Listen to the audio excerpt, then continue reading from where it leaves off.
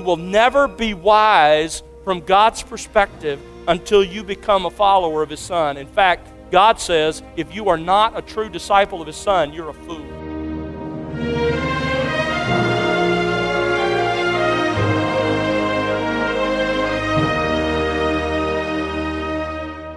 Welcome to The Word Unleashed with Tom Pennington.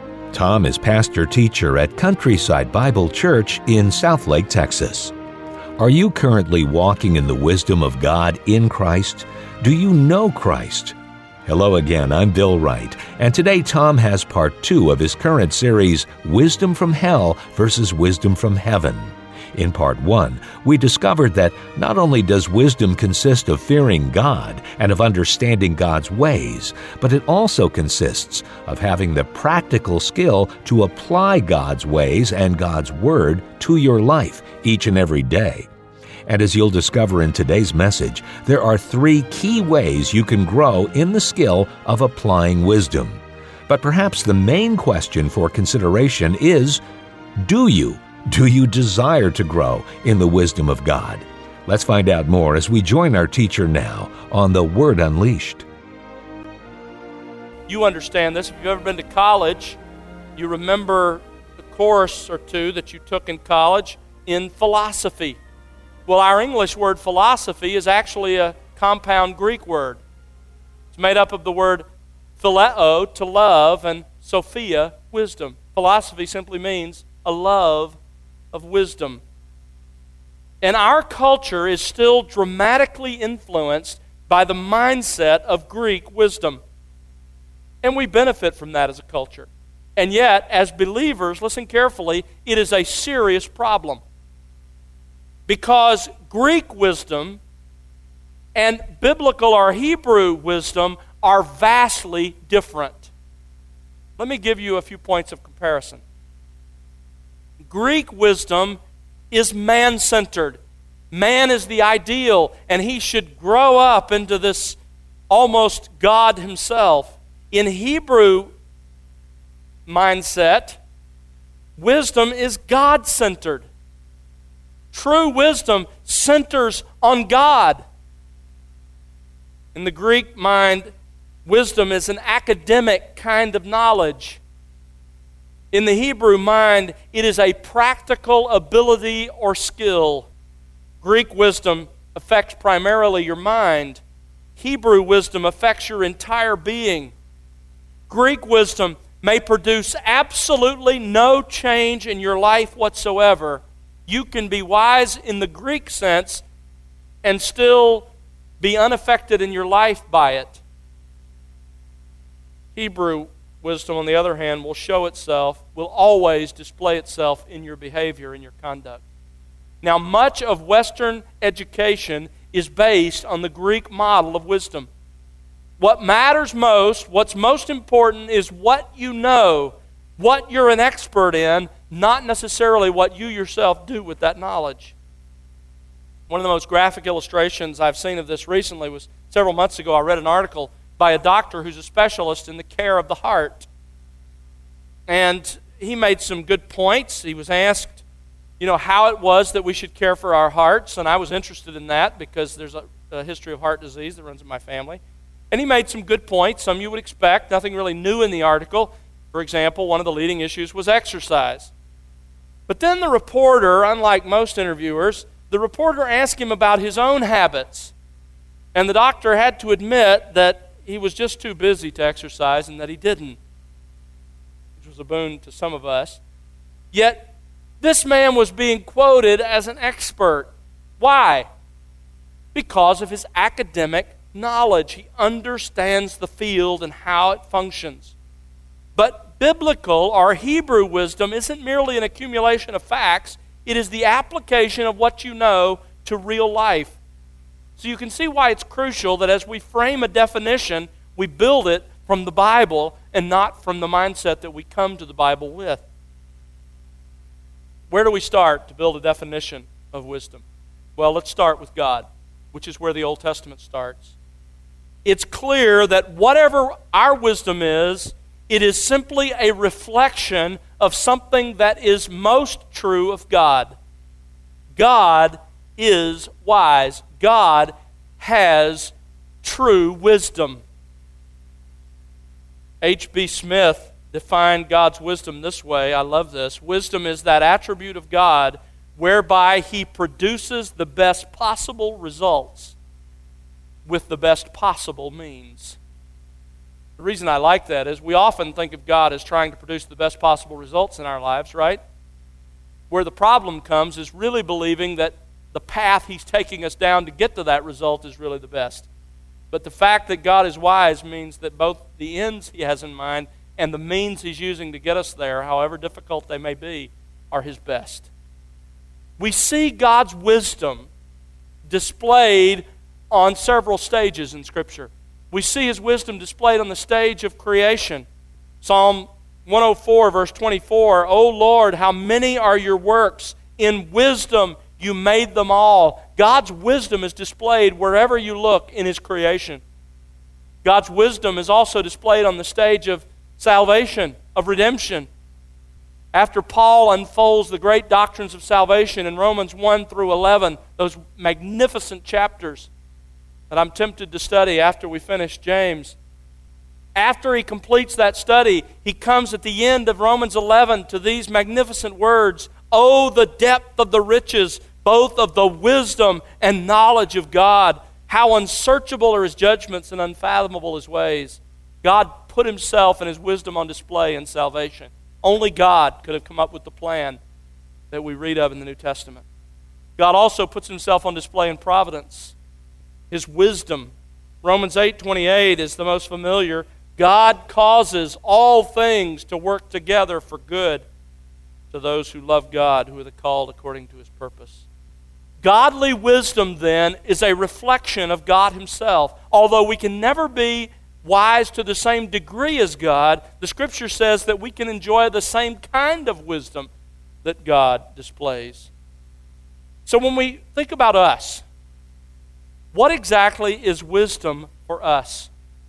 Well, the Hebrew word that James borrows here and translates into Greek in James chapter 3, this Hebrew word is a word that literally means skill.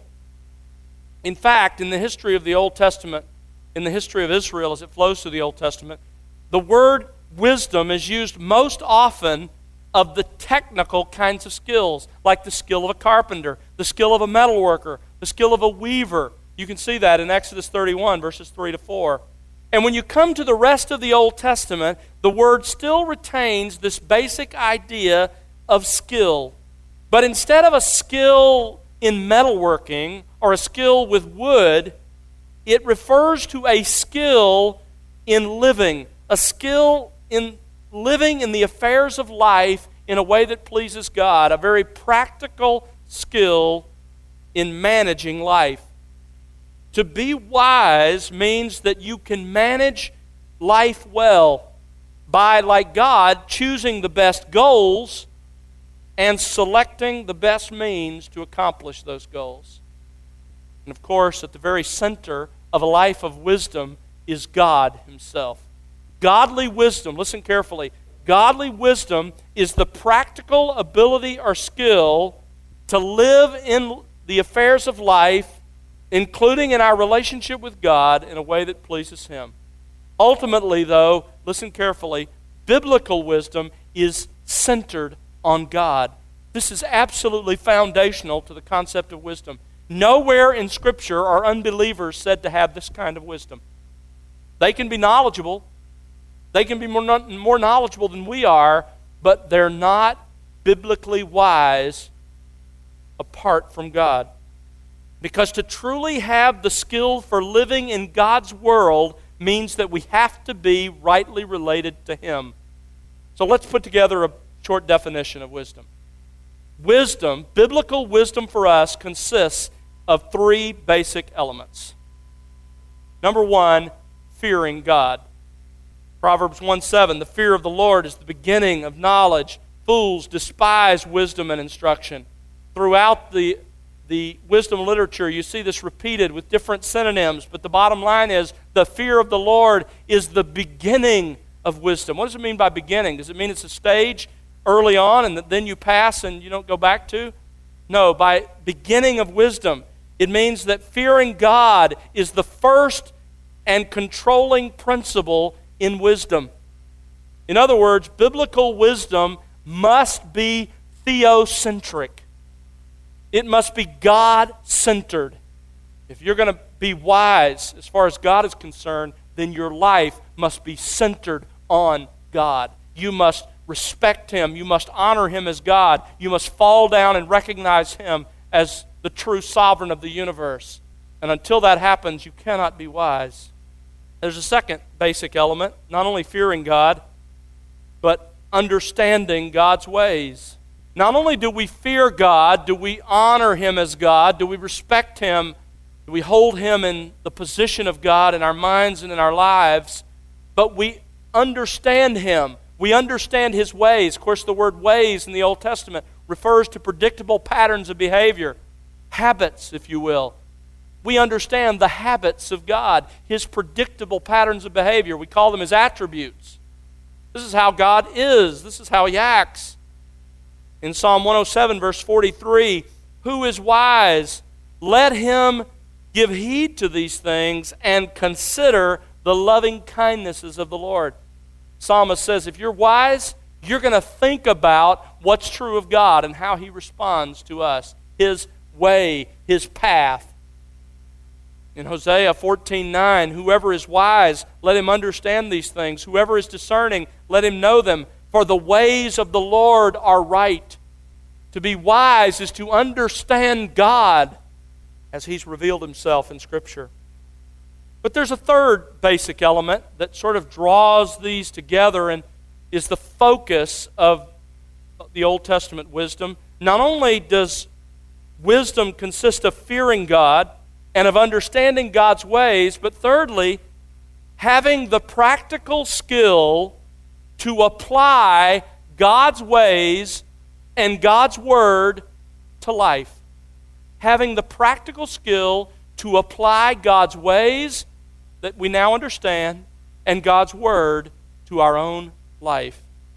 I quoted Hosea 14:9 a moment ago. Whoever is wise, let him understand these things. Whoever is discerning, let him know them, for the ways of the Lord are right. The next line says, and the righteous will walk in them.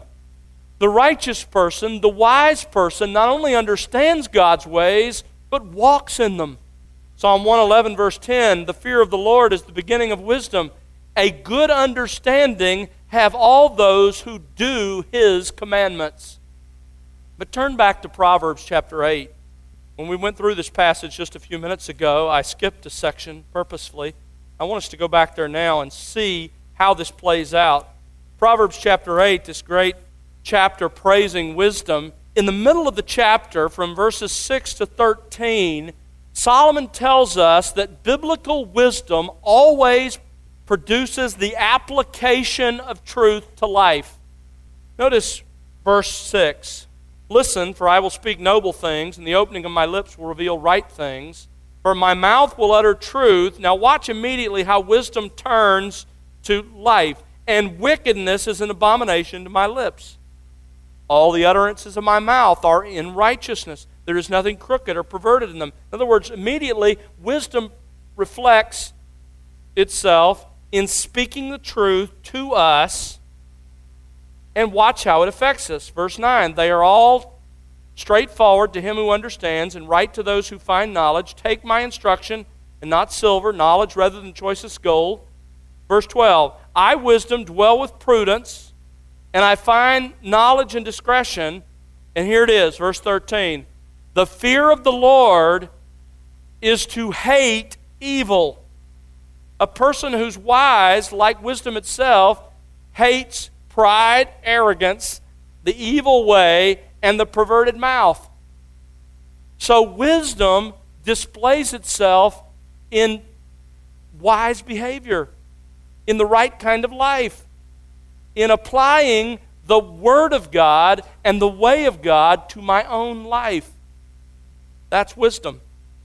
Wisdom is to fear God, to understand God's ways, and then to apply His ways, as they're explained to us in the Word of God, to life. That's wisdom. from a biblical standpoint. We've witnessed the categorical priority of biblical wisdom, the biblical definition of godly wisdom. Now let's briefly examine the practical acquisition of godly wisdom. How do you get it? It's so important. If it's so vital to my life as a believer, if it's so important to God, how do I acquire it? Well, ultimately, wisdom is a gift from God. Proverbs 2:6 says, "The Lord gives wisdom." But according to Scripture, there are several ways God gives wisdom to us. He doesn't just wave a sort of magic wand over us and make us suddenly wise. There are means, as is always true with God, there are means that He uses to make us wise. What are those means biblically? Well, there are four of them very quickly. Number one, first and foremost, God makes us wise through a saving knowledge of Jesus Christ. 1 Corinthians 1:30 says, "By God's doing you were in Christ Jesus," listen to this, "who became to us, who are now in Christ, wisdom from God, and righteousness and sanctification and redemption." Now notice the order. Would you have put wisdom first in that list before righteousness, that is justification, and sanctification, and redemption, probably referring to our ultimate redemption when we stand before God, redeemed from the wrath of God in the future? Would you have put wisdom first? In addition to that, the Greek construction makes wisdom not one of four things, but wisdom includes the other three. In other words, what you get at salvation can ultimately be called the wisdom of God. And that wisdom of God plays itself out in your justification, in your sanctification, the process of being made holy, and in your ultimate redemption. Colossians chapter 2, verse 3, "In Christ are hidden all the treasures of wisdom." True wisdom from God's perspective begins when a person puts his faith in Jesus Christ. J.I. Packer writes, "Not until we have become humble and teachable, standing in awe of God's holiness and sovereignty, acknowledging our own littleness, distrusting our own thoughts, and willing to have our minds turned upside down in Christ, can divine wisdom become ours." John Blanchard writes, "Only when we become God-centered through our relationship to Christ do we have our first experience of true wisdom." You will never be wise from God's perspective until you become a follower of His Son. In fact, God says, if you are not a true disciple of His Son, you're a fool. Because what does it gain a man to have the whole world and lose his own soul? You'll never be wise from God's perspective till you come to His Son. But there's a second way God gives us wisdom, and that's through a thorough knowledge of His Word. Through a thorough knowledge of His Word. James, back in James chapter 3, verse 13, uses the word understanding. It's a word that only occurs there in the New Testament, and it refers to the knowledge of an expert. Describes knowledge acquired through careful study and observation. The implication is that we learn God's Word by careful study, and that makes us better qualified and equipped to live the Christian life.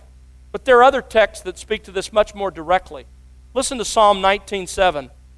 Speaking of the Word of God, "The testimony of the Lord is sure, making wise the simple." The Word of God makes people wise. In God's eyes, it makes them wise. Psalm 119:98, "Your commandments make me wise." Proverbs 2, verse 6 says, "From God's mouth comes wisdom." In other words, from revelation, from what we have on the pages of Scripture, come wisdom to us. God mediates wisdom to us, not magically, but through an understanding of His Word as we read it and study it. In 2 Timothy chapter 3, verse 15, Paul says, "From childhood you have known the sacred writings, which are able to give you the wisdom that leads to salvation through faith that is in Christ Jesus." Listen, wisdom comes not only through coming to Christ, but through revelation, through the Word of God. And you will only become wise as you use your mind and as you use the tools God has given you to really understand this book. Many Christians have lazy minds. John Blanchard writes, every Christian has an inescapable responsibility to use whatever ability God has given him to appropriate spiritual truth. There has never been a time in the history of the world when God's people have had such readily available material to help them in their study of His Word. Boy, isn't that true? We have so much. But he goes on, he says, yet indolence, undiscipline, and laziness have made pygmies out of many who should be giants. God has given us all the written directions we will ever need on this earth in His infallible Word, and we will grow in wisdom only as we immerse ourselves in it and allow its truth to permeate every part of our lives. End quote. Do you believe that? Do you really believe that? Then let me ask you a question. How much time did you spend this last week learning the wisdom of God? Number 3, we learn wisdom. God mediates wisdom to us through the influence of wise companions. Proverbs chapter 13, verse 20. He who walks with wise men will be wise, but the companion of fools will suffer harm. Listen, who are your friends? Who is it that you spend your time with? Would God say they're wise, or from God's perspective, are they fools? Don't think for a moment you can play with fire and not be burned. And the proverb says, listen, if you hang around fools, you're going to become like them. And the only, or one way I should say, that you can begin to grow in wisdom is to hang around people who have God's wisdom.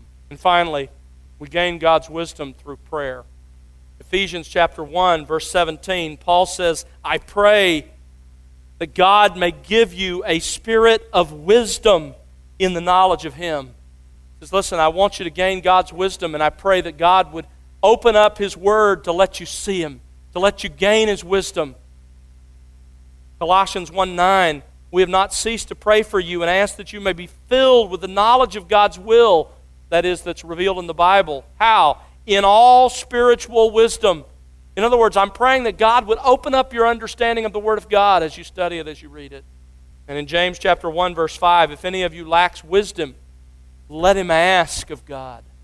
We studied that. When you encounter trials, ask God for wisdom, and He gives to all.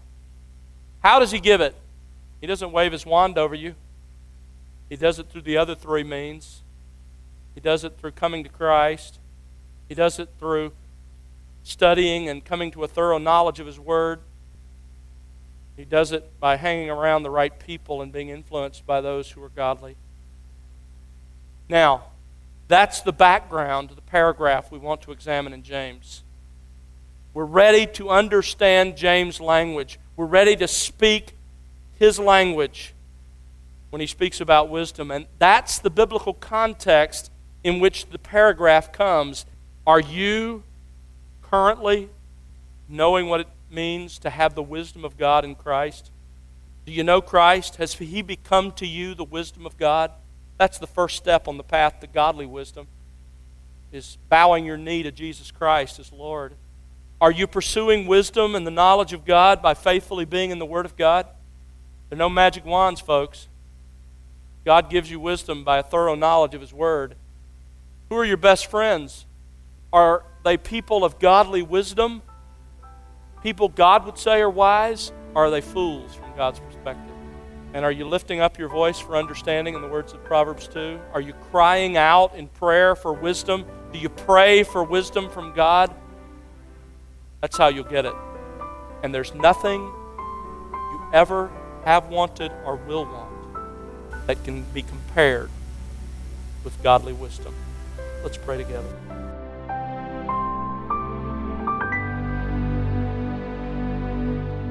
That's Tom Pennington here on The Word Unleashed.